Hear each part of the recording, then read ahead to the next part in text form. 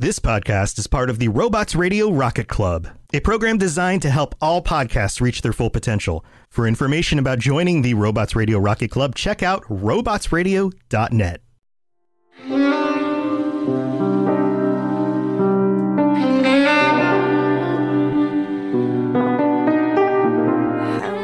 Hello, and welcome back to another episode of Two Girls, One Ship, the podcast where we analyze, rate, and review all that the world of video game romances has to offer. I'm Genesis, the girl who is ready to defend her Blondie Bear tonight. And I'm Vivada, the girl who really thought this would be another instance of Miranda, where I went into it not liking someone and coming out of it liking someone. But I actually don't like him even more now. So we're going to fight. Bring it on. If you're new here, welcome to the beautiful chaos. But you should know that our podcast centers on character and romance analysis and doesn't shy away from exploring the fun of fucking. Or from the deep emotional connections built between two characters using specific in-game dialogue. So if you want to stay spoiler-free, then this is not the podcast for you. So here's your fucking spoiler alert. Thanks for the spoiler alert, Sam. And just like with all of our previous episodes, we'll assume that you have some background knowledge of the game and character in question, but we'll be providing context for those of you who may be unfamiliar. In today's episode, we're still in Kirkwall, and the subject of our episode is a tortured soul who has strong feelings about mages and goes all glowy when he's mad. Oh, it's not Fenris. It's Anders from Dragon Age 2. Did the warden send you to bring me back? I'm not going.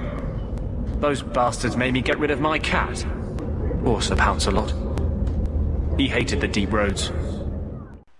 A sentiment felt by all of us. We agree, Sir Pouncelot. We hate the deep roads too. Anders is a human mage that we first met in the Dragon Age Origins DLC, Awakening. He was born and raised in a small village in Ferelden, although his father was originally from the Anderfells. Anders was a popular child and was often seen surrounded by other kids. When he was 12, his idyllic childhood was rudely interrupted one day when he accidentally set a barn on fire with magic. As we know all too well, magic is to be feared in these Andrastian lands. So, while his mother wanted to protect young Anders, his father grew to fear him. He called the Templars. And not long after, little Anders was torn away from his family with only an embroidered pillow to remember his mother. So sad, I can't imagine that. Anders refused to speak once he was brought to the circle, so the other circle mages began calling him the Ander on account of his paternal heritage. Eventually, he just became Anders. He despised the circle, seeing it as a prison rather than the refuge the adults tried to convince him it was. His first escape attempt was 6 months after his arrival, and he did succeed in escaping for a time. He was recaptured, but not before he managed to save the life of Ban Farenly, and he got a pendant. Yay! Prison, but with ribbons. When the circle mages asked why he had escaped, he had cried, saying that he just wanted to go home. This is a 12, maybe 13-year-old boy, locked up away from his family, and told he is a monster simply for being able to do magic. Anders eventually made a friend, an older boy named Carl. They were inseparable, and eventually became more than friends. You'd only know that if you play as a male hawk, though. We'll play the difference between the two hawks the first time Anders mentions Carl to you, in a little bit. Once Anders had Carl in his life, he stopped trying to escape the circle. Carl was older, so he went through the harrowing before Anders. The harrowing is the final test a circle mage must undergo in order to graduate to some life outside of the circle. It's kind of like the military, though. You get posted to different places. Carl was posted to Kirkwall's gallows, and Anders did not take their separation well. He began his escape attempts again. He could break out of the circle, no problem, but the Templars always caught up with him sooner or later. His 6th escape attempt resulted in him being forced into solitary confinement for an entire year. His only companion was the Circle Tower's mouser, Mr. Wiggums. Aw, this is where his love of cats came from. According to Anders, Mr. Wiggums was later possessed by a rage demon and took out 3 Templars. Oops. When we first meet him in The Awakening, he is surrounded by dead Darkspawn and Templars during the assault on Vigil's Keep. He promises that he only killed the Darkspawn and that it was Mr. Wiggums who took out the Templars. Oh, that's his one shining spot for me, is he's a cat person. Anders becomes a companion during this massive DLC for Dragon Age Origins, and you can even use the Rite of Conscription to make him a Grey Warden and keep him from being arrested by the Templars. This DLC has a lot of major plot things in it, including Anders meeting the Spirit of Justice that later comes to possess him. This is also where the Warden can give Anders a kitten that he names Sir Pouncelot. I love that name. This DLC can also end with Anders dead, hailed as a war hero but losing a drinking contest, a Grey Warden that leaves the Wardens and is branded an apostate. They have multiple choices here. Regardless of the choices in Awakening, Anders, prior to Dragon Age 2, becomes a Grey Warden, meets Justice, and survives, and has to give up Sir Pouncelot to a friend in Amaranthine, because the Wardens say it made him too soft. Stupid Wardens. The Chantry protests his presence in the Grey Wardens until they compromise and allow a former Templar named Roland to join him on all of his assignments. And this is when he merges with Justice. Unfortunately, Roland witnesses this, saying even the Wardens can't harbor abominations. Justice overcomes Anders and he kills Roland, the Templars, and the Wardens that were there to subdue him. He kind of finds himself at like a pile of bodies a lot of the time, unfortunately.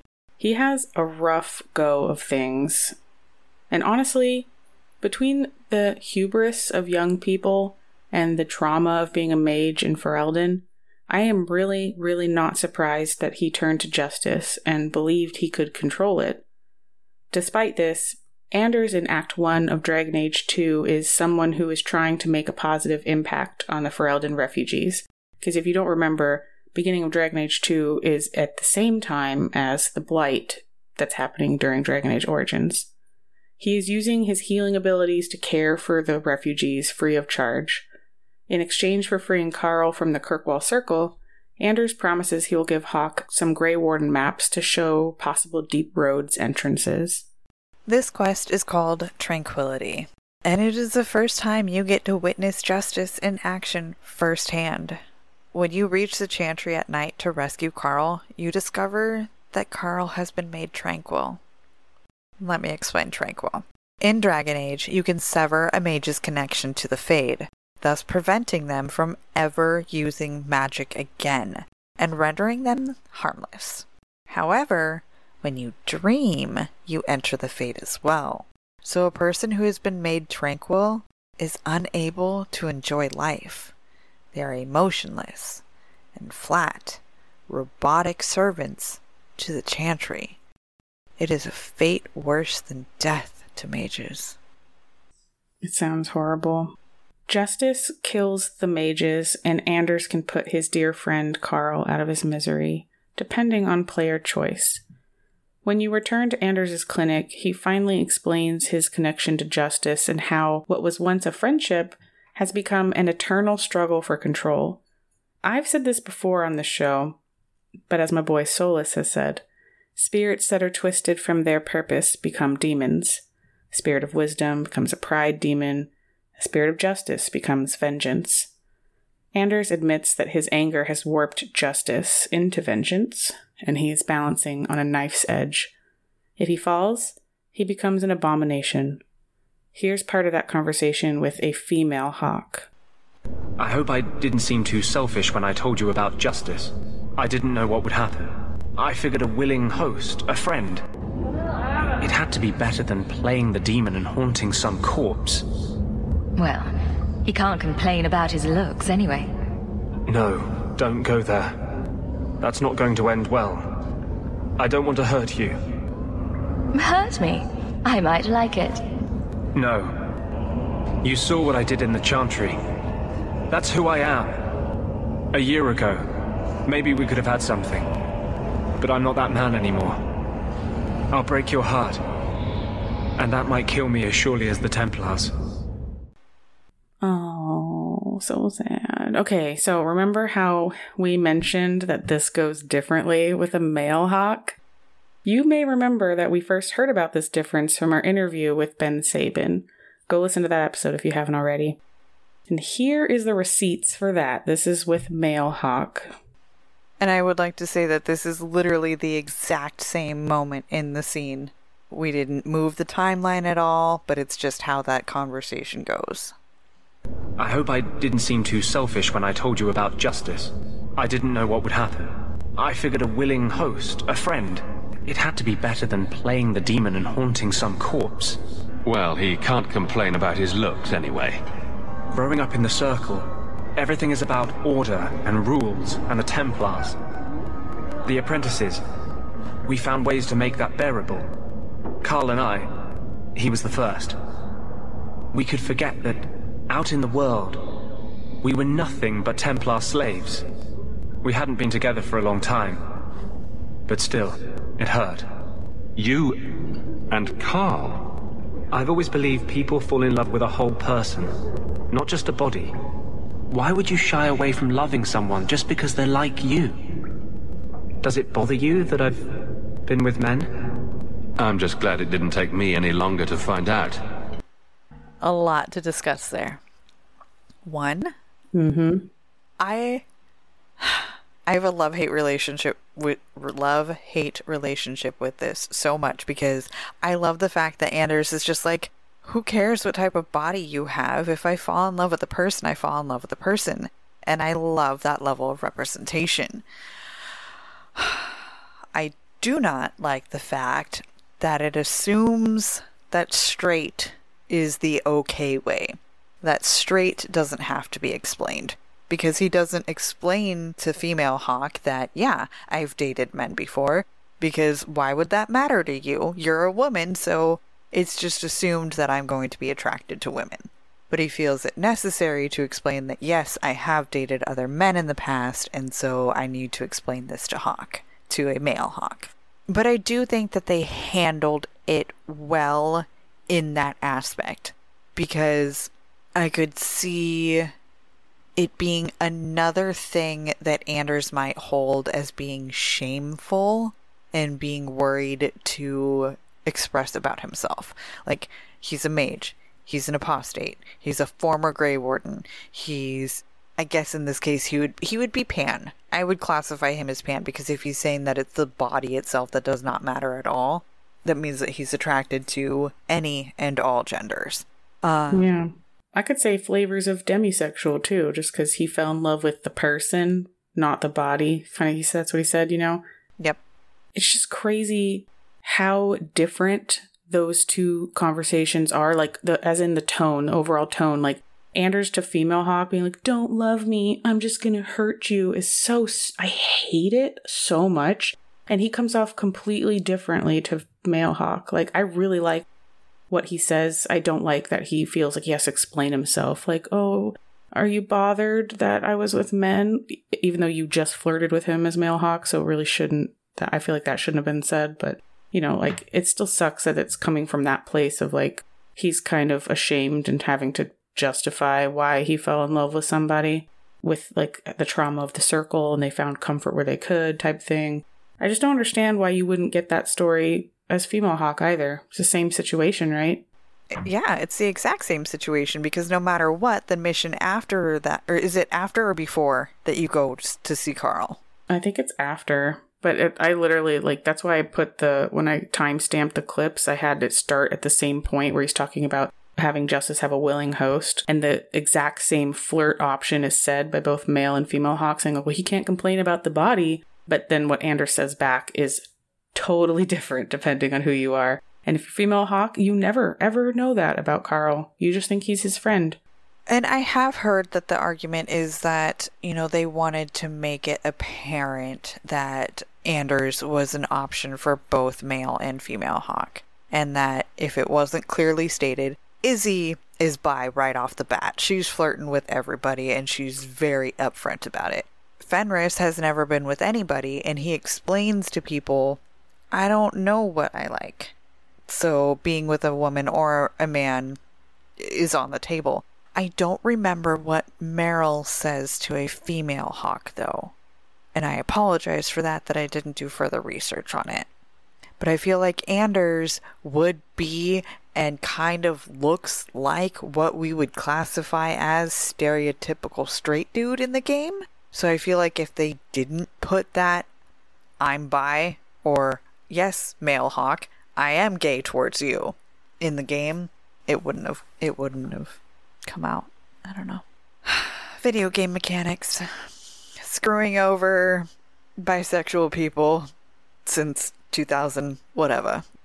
I just want to bring up what Yuri Cat said in chat, saying that in Awakening, he specifically says he wants to settle down with a pretty girl.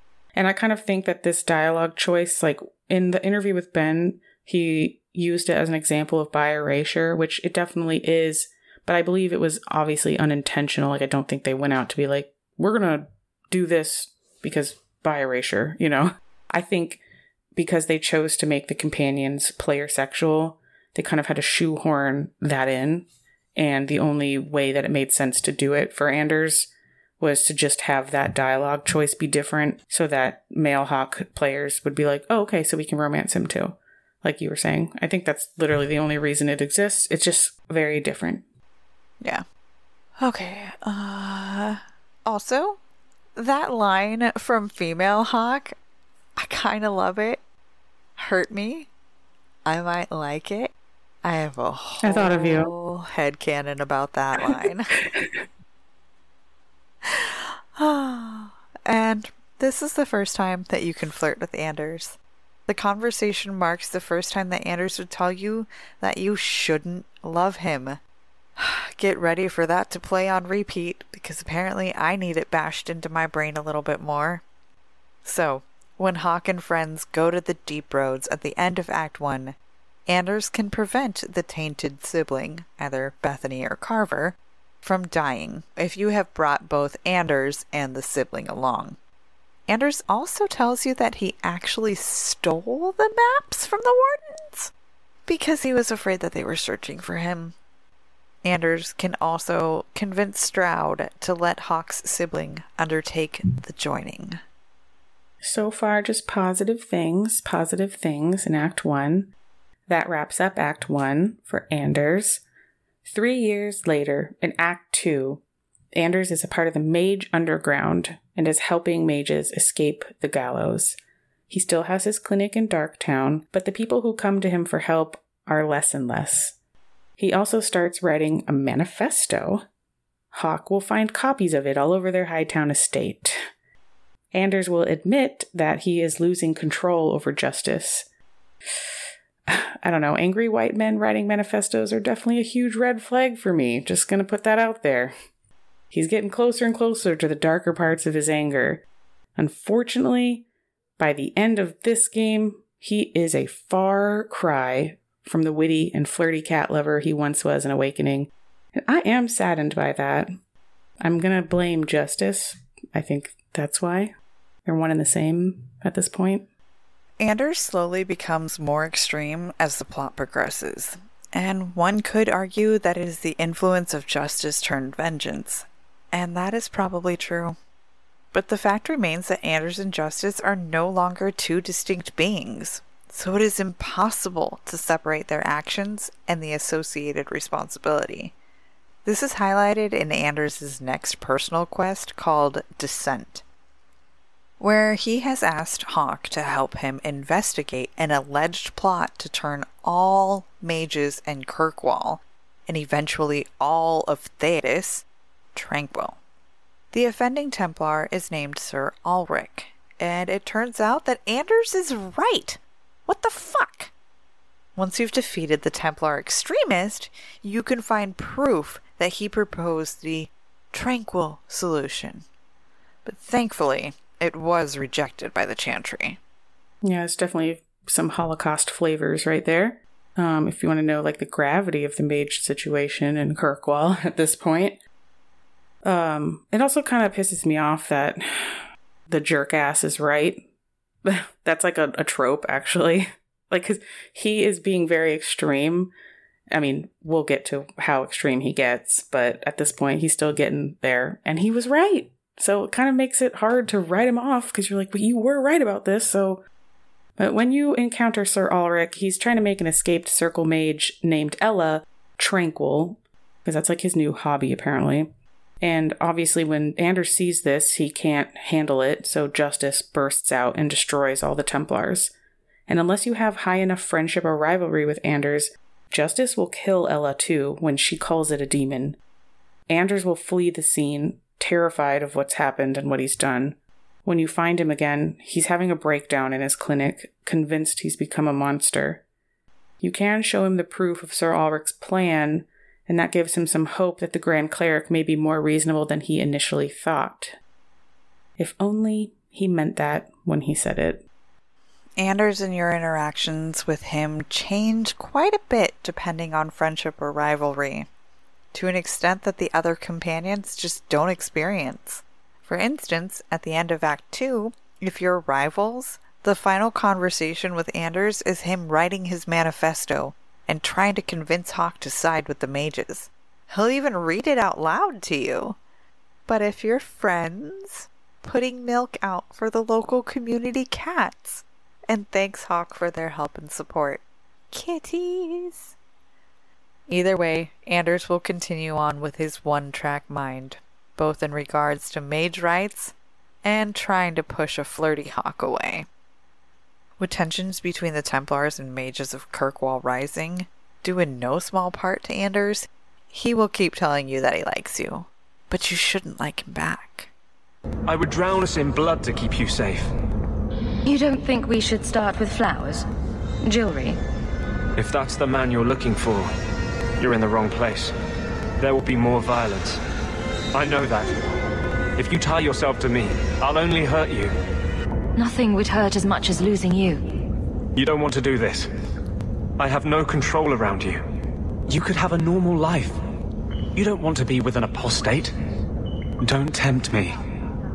Not unless you're ready for what that means. I don't like it. I really dislike that kind of conversation right there. And I really dislike Anders' romance. I'm not going to say I hate Anders, but I don't like the romance. I don't like that he's literally telling Hawk how they should feel and simultaneously professing his great care for Hawk whilst also trying to push Hawk away. Anders displays a lot of what is called anxious attachment, meaning the thought of being alone or without the partner causes anxiety. It can sometimes manifest as codependency, but not in Anders' case. In fact, he sends a lot of mixed signals. He'll tell you that he's yearned for you for 3 years, and yet the entire time, anytime you've expressed interest, he's tried to convince you he isn't good and it will only hurt you.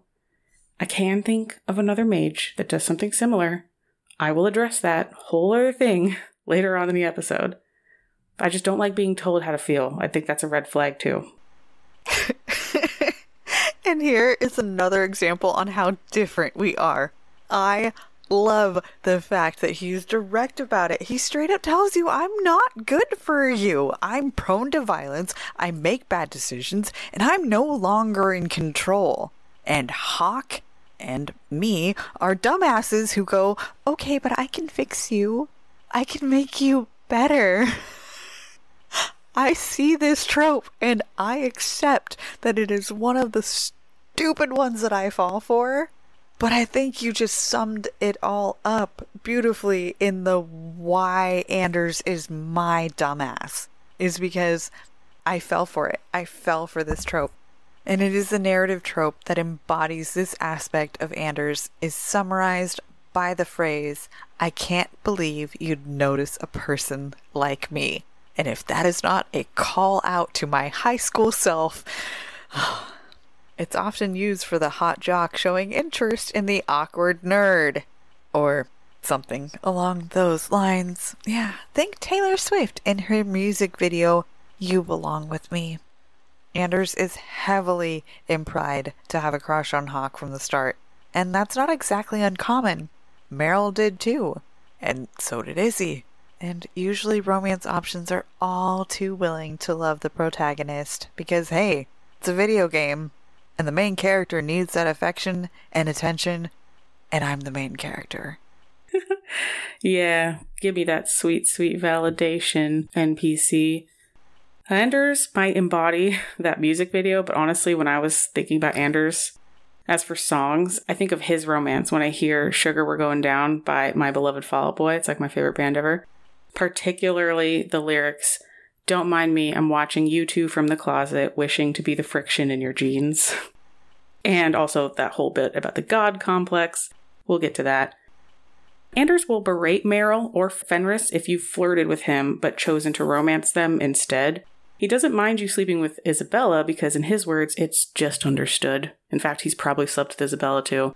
He's also the only romance option that will actually get rivalry points if you don't flirt back with him at the first opportunity.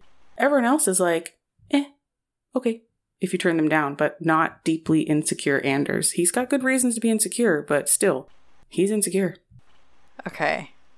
I don't like that you get rivalry points for not flirting with him. And he's the only one that does it. I was shocked when I saw that. I was like, oh, okay. That's kind of incel behavior. I'm just going to call it. Ooh. He thinks you should like him back, and when you don't, he's pissed at you. I have no words. You can keep insisting on flirting with Anders if you choose, as I do. And eventually, like all the romances in Dragon Age 2, you will get your Night of Passion in Act 2. Anders is still baffled that Hawk would choose him after knowing all that they know.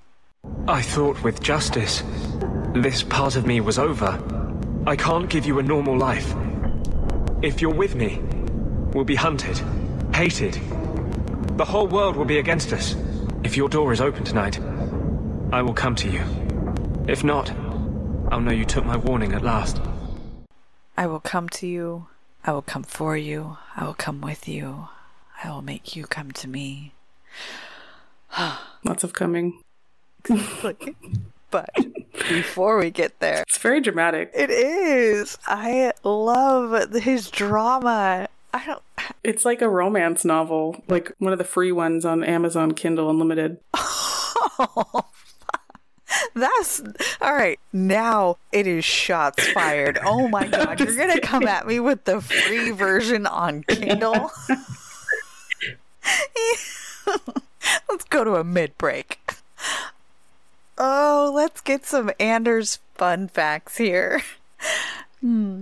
Despite hating blood magic users in Dragon Age 2, Anders can actually learn the blood magic specialization in Awakening, which is a little bit weird. It definitely highlights just how different Anders has become between the two games. And he also first meets Isabella in the Pearl. The pretty little brothel in Denerim during one of his many escape attempts from the Circle. In GA2, they actually have some party banter where they pretty much confirm that they slept together. But as Anders put it, Izzy looked a lot different back then. Unrecognizable, honestly. I love those little lampshades of like, we changed everyone's character design. During the Witch Hunt DLC of Dragon Age Origins, one of the books in the Circle library contains the notes of a young mage who drew Templars being eaten by a tiger named Sir Pouncelot. Doesn't take a rocket science to figure out who drew that.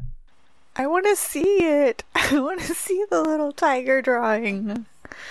I wish we knew more of Anders in those days prior to Justice, for many reasons that we will get to. Yeah. And now it is time to thank our amazing patrons. Toasty and Apollo, Shanko and Misthios, Win and Bat Knight, and Lizzie. And our newest, as of just a few hours ago, Rydell. Thank you. Thank you. Thank you. Our patrons are the best in the world. Big love. Major shout outs. All right. Are we ready to get back into Anders? Or have him get back into us? All right. You're here. I wasn't sure you would come. Justice does not approve of my obsession with you. He believes you're a distraction. It is one of the few things on which he and I disagree. So he's kind of an unwilling participant in our threesome. Please don't call it that. Are you sure you want me here? Did you decide you wish something more than a quick tumble with Isabella? She meant nothing to me. You're the one I love. When I was in the circle, love was only a game. It gave the Templars too much power if there was something you couldn't stand to lose. It would kill me to lose you. This isn't going to fix that. No mage I know has ever dared to fall in love. This is the rule I will most cherish breaking. The rule I will cherish most breaking. Ugh, okay. A few things. One, it's hilarious that the dog barks when he says distraction. That was just perfect. But I also want to say, Hawk, you shithead. Izzy didn't mean nothing. There is a big difference between a person is meaningless to, yes, it was just a short, fun time together, and that's all that it was. So, fuck off, Hawk. Did not like that at all. I am not offended by Anders' question, though. He has the right to know if we are entering into this monogamously, or if Hawk still has feelings for his former flame. I am all riled up. But, moving on. This scene is very similar to Meryl's in the sweet walk to the bed. It's not wall slams or weapon removal. Hawk grabs his hand and they walk towards the bed, and Hawk lays down and Anders crawls on top. It's not exactly what I have dubbed as the BioWare body crawl, but it's close. I would also like to say that it has a really sweet and touching moment that just makes the scene seem so real to me. Anders starts directly on top of you, to where his left leg is pushing your right leg up, and then he realizes that it's too much weight. So there is a clear shift of his hips, so that way he's off to the side, which allows Hawk's arm to reach up and stroke his back. It is a thoughtful, touching moment. And then his left hand moves down, and Hawk's left leg starts to move. And I know what those movements are. The rest of the night seems like it would have been amazing. BioWare, quit hitting the fade to black button. Well, we can give him the benefit of the doubt and assume that the rest of the night would have been amazing. I like most of what he says here. I have a big problem with the word obsession. I think that's also a red flag. When he says, like, Justice has a problem with my obsession with you. Like, I wouldn't feel comfy if a man said that to me. It's kind of classic heartthrob behavior, though. It's very, like, all or nothing. There's a lot of weight to everything. It's very important. A lot of Anders' romance dialogue, quite frankly, though, annoys and disgusts me. He is far too insecure and ridiculous. Out of all the companions, Anders is the least healthy romance option, in my opinion, and I stand by this. Shekup, one of the hosts of the Dragon Age Lorecast, friend of the pod, has often said that no one in Dragon Age 2 should be romanced and everyone needs therapy. I agree with this, for the most part, as far as everyone needs therapy. The game only allows the main romance plot to occur during Act 2, and I think that's 3 years too soon for Fenris and Meryl. For Isabella, she doesn't really want a romance, so it doesn't matter too much when that occurs, although she does and can fall for Hawk. Anders, though, I don't think he should be romanced. In fact, I question why anyone chooses to romance him, given he constantly tells you he sucks, and you shouldn't love him. That's what he says to you all the time. Love, too, cannot fix demonic possession or low self-esteem. I know that I've joked in past podcasts of like, oh, my love can fix him, like with Johnny Silverhand. But in reality, it can't. And I don't see any motivation for self-improvement for Anders either, to even warrant a chance at love. I am very empathetic to Anders. He has gone through so much.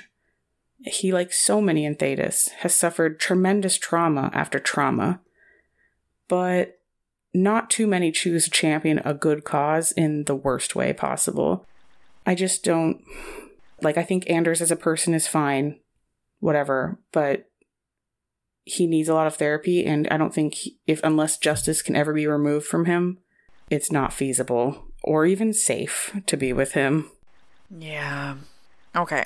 I love what Yuri is saying in chat, that justice is like his anxiety demon. It is his, like, depression in the back of his head telling him that he's an idiot, he's stupid, your obsession with this woman is not good, your obsession with Hawke is horrible, don't do it, don't do it, don't do it. And so if I think about it that way, it also just makes me feel really bad for Anders also. So the demon switches from justice to vengeance, and I feel like vengeance is more vindictive. It's more of an asshole. And battling that demon internally, because he's in control a lot of the time. I don't know, I just feel for him. And so many of our companions do gain self-confidence through the help of the main character. You know, and yeah, it takes time, and hopefully you can put vengeance at bay and keep him away, or find a way to remove him.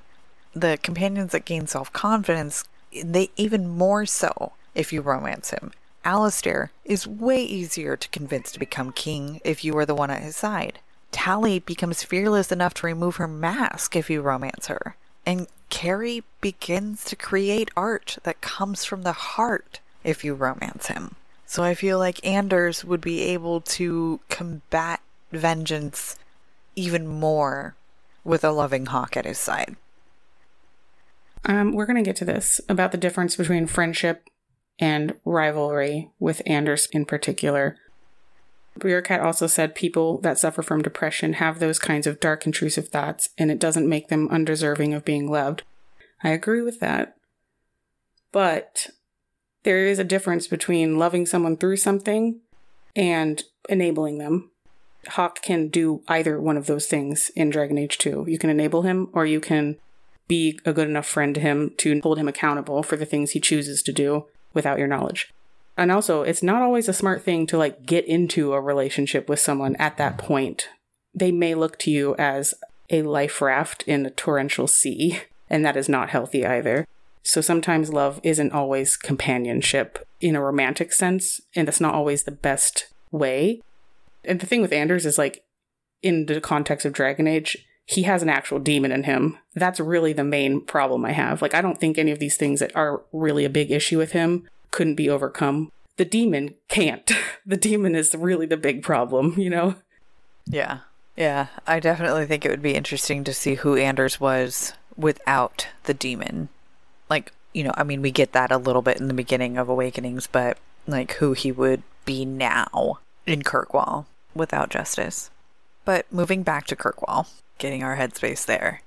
3 years later after the scene, we find ourselves in Act 3, and Knight Commander Meredith has destroyed the Mage Underground, and Anders is preparing for the Mage-Templar tensions to reach its peak. His personal quest this time is apparently to have Hawke gather ingredients to craft a potion that will permanently separate Justice from Anders, without harming the tool. Of course, if you've romanced Anders, you want to help him in any way possible, so you gather all the ingredients. For whatever reason, this potion also requires you to distract the Grand Cleric, so Anders can get inside the Chantry without being seen. Even if you've romanced him, Anders will refuse to tell you what his plan is or what he's doing. If you've played this game, you know where this is going. Anders lied. Even more insidious is that he will hang your relationship over your head if you press him for information. saying you don't love him if you don't help him, no questions asked. And to that I say, fuck that. If you say you won't help him, he'll say, I've always been on my own. For a time, I just forgot. Talk about blatant manipulation. This is called conditional love, people, and it's not love. There was never a potion. The things he asked you to get were ingredients for a bomb, and he blows up the chantry with everyone inside, including Grand Cleric Althena, the only person capable of potentially soothing relations between the mages and the Templars. The crazy thing about Dragon Age 2, there is a huge lack of player agency. No matter what you do, your sibling leaves in Act 1, the Qunari hold the city hostage in Act 2, and Anders blows up the chantry in Act 3. You're left to pick up the pieces, which means you have to choose a side. This whole game you've been shown the worst of both mages and Templars, so this choice is not an easy one. Anders, for being so against Templars and the lack of agency over his own life, has certainly turned the tables on everyone else. The trope he has become is aptly named the Knight Templar, which is essentially a well-intentioned extremist, when the good get blinded by their ideals and get a bit too hardcore. I told you I would break your heart. Just know it breaks mine to do it. I was hoping we'd find a better way, but justice and vengeance are too intertwined. I can't tell one from the other. You are the one shining light in my life. Never blame yourself for what will happen. Yeah. Anders does make some decisions that I can't defend. And I don't know why, but I can't stop loving him, I guess. He's got some redeeming qualities to him, and out of all of them, I think that he's just my choice, you know? But Anders might die here. Or you might spare him, despite his desire to be punished for what he has done. Interestingly, if Anders is a rival, he will admit that justice took over, and he is extremely guilty over what he has done. He begs Hawke to kill him, afraid of losing control and admitting he has become everything the Templars would say he would be. The worst thing a mage could become, an abomination. If he is a friend, though, he will insist that the bomb was his choice, because Justice and Anders are one and the same now. He wanted to force Theodas to see the injustice of the Circle, although he is still willing to be executed for his actions. Friendship and rivalry work differently from simple good or bad, renegade or paragon. I think it was summarized very nicely by Jennifer Helper, one of the writers on Dragon Age 2. As a general rule, the way friendship and rivalry works is that friendship means agreeing with and supporting the follower in what they want to do, no matter how crazy, illogical, dangerous to oneself or to others. Rivalry means opposing their big cause, often for the right reasons, so it is very possible to be a better friend to someone by choosing the rivalry path, since you're trying to stop them from giving in to their own self-destructive whims.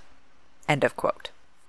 This is exactly why a rival man Anders, especially one forced to side with the Templars to try and atone for his actions, it offers him some much-needed introspection and accountability. A friend man Anders may not even really love Hawke. This is the Anders that will not regret blowing up the Chantry, and use your love for him as a means to his end. It's just crazy how different he reacts after the explosion, depending on if he's rivaled or friend, like a friend manse or rival manse. It definitely seems like a rivalry is the way to go for Anders. At this point, it's where you must choose to fight with the mages or the Templars. Anders is surprised if Hawke spares his life and allows him to fight alongside them against the Templars. While he enthusiastically kills Templars, he admits that this whole bomb thing is a lot worse than he thought it would be. He obviously would rather you side with the mages, though. This following romance dialogue is certainly dramatic and a perfect example of the all-or-nothing love Anders Mancers seem to swoon over. Hey now. Spare my life. If we live through this, you know I'll be hunted. No one in Kirkwall will offer me mercy. But if you would join me, I'd rather be on the run with you than safe with anyone else. Then we will be fugitives together. We will fight for a world where our children can be born mages and free. 10 years, 100 years from now, someone like me will love someone like you. And there will be no Templars to tear them apart. May the Maker bring us victory, or everything else is meaningless. That's good soup right there. Yeah. Everything else is meaningless. Knight Commander Meredith uses Anders' murder of the Grand Cleric and his bomb as an excuse to actually invoke the Rite of Annulment, where essentially the Templars deem an entire circle of mages too dangerous, so they kill every last one. She wants to do that to the Kirkwall Circle, even though they had nothing to do with the bomb.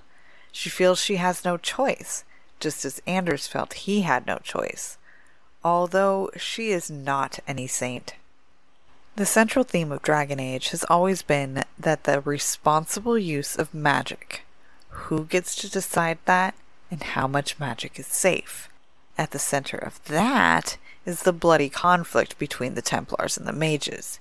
Anders was a weapon unwittingly forged by every Templar that imprisoned him, and unfortunately, his actions affect the mages he was sworn to save.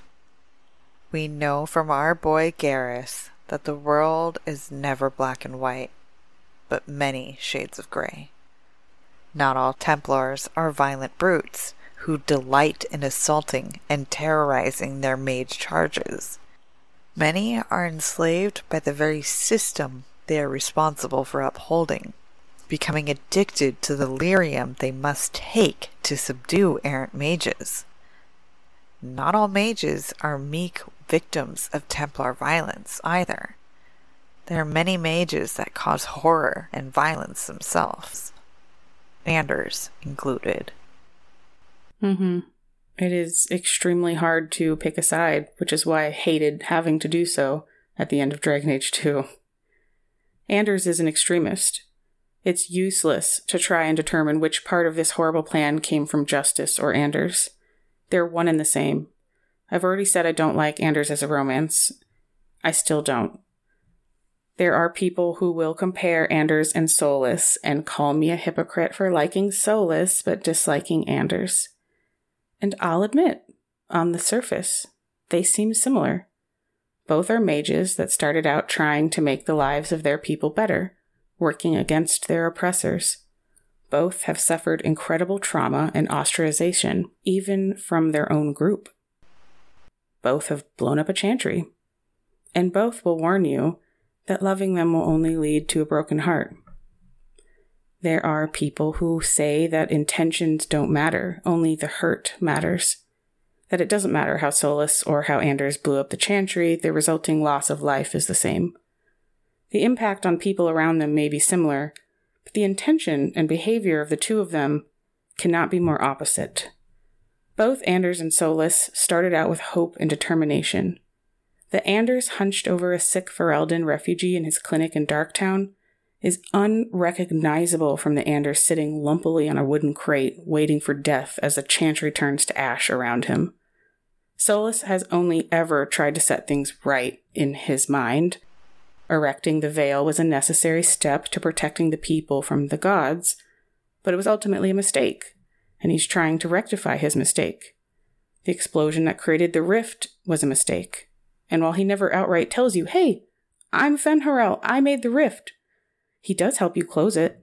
He never sleeps with you or leads you on. He never holds the relationship hostage as a motivator to make you help him commit an act of terrorism. He knows he isn't being fully honest about who he is, so he ends the relationship before it can go any farther. There is a big difference between having secrets and intentionally lying to your partner. Solas's character arc is also not finished, so we can't say for certain that a romanced Solas won't be able to be swayed from a path he clearly feels is the only way to set things right. Anders, unfortunately, on the other hand, hasn't been seen since the end of Dragon Age 2, so his character arc is complete as far as we know right now. It reminded me of the journey of Abby and Ellie in The Last of Us Part 2. Both were on journeys of revenge, but on different points in that path. They each went down a different fork on that path, though. Abby got her revenge and realized it didn't solve anything, and instead found new meaning for her life. Ellie grew increasingly obsessed and angry, never stopping when everything she cared for started disappearing from her life. Solas and Anders are similar in that they are both on the path of savior. However, Solas went down the fork of the godlike Messiah, and Anders went down the fork of the demonic pariah. He unfortunately becomes the most hated companion, even by Varric, which is saying something. And that is the bed he has made for himself. It's hard to see those he wants to save hate him and fear him. I have a great amount of empathy for Anders, but I do not see how he can be redeemed unless there is some way to remove justice. For me, he'll still always be the man who approved of giving Fenris back to Daenerys. Yeah. I get it. I really, really do. In the comparison between Solas and Anders, I've made the joke, Anders breaks my heart, but Solas takes my arm. And I understand why Solas does what he does, and I understand why Anders does what he does. But I'd also like to point out that my Varric, still likes Blondie Vare. My Hawk, and I also went into like a big rabbit hole of why isn't your lover with you in Inquisition, and like the reasoning for them not being there. Meryl was still in the alienage trying to help the refugees of Kirkwall, and that Hawk wanted to protect her and said, "Stay home, I don't need you with me." Rude. If you love Meryl, why isn't she there? Izzy is off doing her own thing. We knew that relationship was not going to be long term. Fenris, I don't know where he went. He's off into Winter doing his own thing. Anders wanted to come with you. Anders said that he wants to be there, but Hawk made the decision that it's not safe for him to be around Corypheus again, and that the taint in him, it is not safe for him to be around. So he wanted to be there, but Hawk wouldn't let him. So, at least my Blondie Bear tried to be with me again. I think what I meant when I said the Varric didn't like him is at the end in Act 3, it's kind of like Meryl 2. Like, Anders starts to isolate himself a lot and is just so genuinely mean to the other companions a lot of the time as time goes on that they just don't want to be around him either. So even Varric starts to be like, no, dude. Like, right before the bomb goes off, when he tries to hand off his embroidered pillow to Varric, he's like, why would you give that to me? I don't want that. And which, that was also sad, because it's kind of like, he's giving his possessions away because he thinks he's going to die. Yeah. See, and I got a different version of that scene in my playthrough. The way that I got it was, Varric was like, I can't accept a gift like this. You're going to keep this because we're all going to make it out of here. Yeah, see, it just really depends on how you're playing it, too. You get completely different things. That's the thing that sucks about mages in Dragon Age 2, is like, mages especially are so hard to like. There's so much bad that goes on, and even if they're trying to do the right thing, they often just end up making everything worse. Solas. I know it's hypocritical. Like, I guess for me, I'm not even defending, like, Anders and Solas are pretty much just as bad in regards to what they want to do to the world. Solas definitely is more successful in his damage. But as far as, like, who they are as people, I definitely think Solas is more mature and considerate. And As a rival, Anders, I think, genuinely likes Hawk, but as a friend, I think Hawk is just a tool. Like, it's so creepy how different the conversations are. He's just pretending so that Hawk can do what he needs to do. But either way, he still lies, and that's just not a good thing to do to your partner. But it also, at the same time, I can see why he would do that, because once again, when he says, I've always been alone, if you say you're not going to help him, like, he's never had a reason to trust anybody. I just have a hard time, like, I don't want to justify his actions, because there are a lot of mages that grew up in the circle, just like he did, and not all of them let spirits into their body. And I mean, a lot of people might argue semantics, but vengeance is a demon. And it's pretty amazing that Anders has not become an abomination at this point. Like, it's sheer will alone. That's a testament to Anders, honestly. But he still has a demon in him. And double whammy, he's also Grey Warden, and Corypheus is a thing, Like, not all mages do that. A lot of mages go through the same shit he did. It's kind of like saying, oh, well, he committed this horrible act of violence because mental health issues. That's not why. A lot of people have mental health issues and they're not violent at all. Yeah. Well, Anders didn't let a demon in. He let a spirit in. And it's been established in canon that the spirits and the demons are very, very similar, but they are different. And that a spirit can choose to leave, while a demon is going to sink its claws in and isn't ever going to want to leave. Mm-hmm. But a spirit can become a demon. Right. So he let a spirit of justice in, and Anders even says, my anger changed him. It warped him, which I think is code for he became a demon of vengeance, Like, it doesn't matter what the spirit was. It's not the same anymore now that it's in Anders. They both took the worst parts of each other and it exacerbated them. And now that's all that's left. Yeah. I think it will be very interesting if there's at least a little blurb or a something. They apparently were going to bring him back for Inquisition at some point, but they didn't. Part of my research, I found this unofficial concept art, because it was scrapped. That's why they were able to release it, of Anders. And he was, like, not looking good. He was, like, coming out of a cave, looking full hermit with a full beard, and he was missing his arm.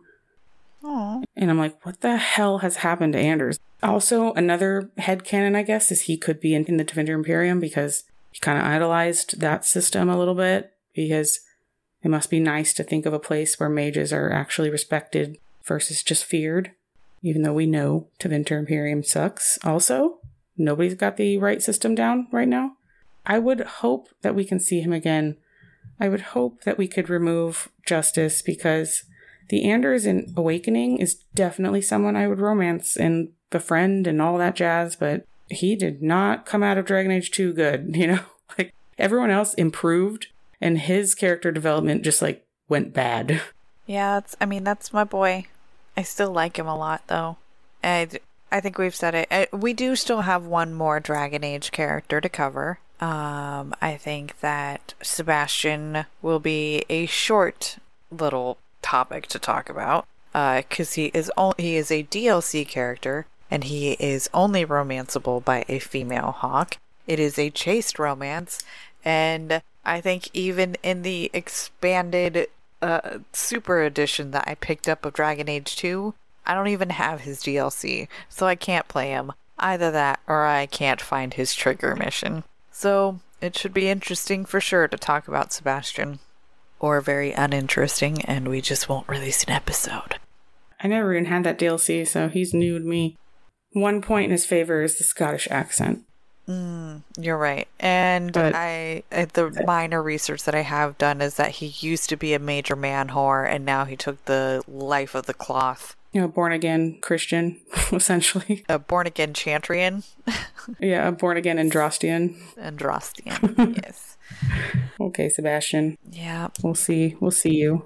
One thing that's interesting is if you spare Anders and you have Sebastian, he will, like, leave your party and declare war. He's like, I'm going to come back with an army from Starkhaven. You just wait. I don't think that ever comes to fruition, because we never heard anything about that. No, I think there's a war table thingy. But no, not like an actual army. I have been doing outside research. I've been doing my job. but he's just kind of boring. DLC romances are always weird. Alright, do we have any more thoughts on Anders? I just want to make it clear that I just don't like his romance. It's not like I hate Anders. I don't hate Anders. I feel really bad for him. Like, every possible thing that could go wrong has gone wrong for him. Alright. I have said this in private chats and in DMs, and my only defense of Anders, honestly, in 100% truthfulness, if I take away all of the bullshit with the Chantry and all of that, Anders is my ideal person. If you were to craft and put together all the little things, openly flirtatious, bisexual, open to non-monogamy, because he talks about the threesome with Isabella, has a switch that can flip to go from Mr. Nice Guy to shut the fuck up and listen to me right now and do what I say. Anders is my dream man. If only he didn't blow up the Chantry or have some really racist views on some things. I can't put it out there beyond that. Fair. You're allowed to like Anders. I think Vengeance would make an amazing Dom. Straight? I mean, that's what I got. I like Anders because he's hot and would make an amazing Dom. Jen, 2022. Oh, yep. And I think that is where we will wrap up the show for tonight. So if you like what you're hearing, please be sure to leave us a review on iTunes or give us a rating on Spotify and subscribe wherever you listen to podcasts. You can find me in the Cyberpunk Lorecast channel with my co-host Toasty, and of course in our Two Girls One Ship channel on the Robots Radio Discord. Come give us a follow on all of the social medias. Maybe not all of them now. We need to discuss if we're going to keep our Twitter and which other socials we will start creating. But as for right now, we're still up on Twitter and Instagram and patreon.com/2girlsonesship. Links to those are in the description. I'm on the Robots Radio Discord as well, and on our own Two Girls One Ship Discord server where we nerd out on all our favorite CGI significant others. Be sure to check out our live streams on Twitch on Wednesdays and Fridays at 10:30 p.m. Eastern Time, 7:30 p.m. Pacific Time, or watch the YouTube video a few days after the stream. Our podcast episodes release on Mondays because you need at least one good thing on a Monday. So, thanks for listening, and remember, beauty is in the eye of the controller. Certainly was this week.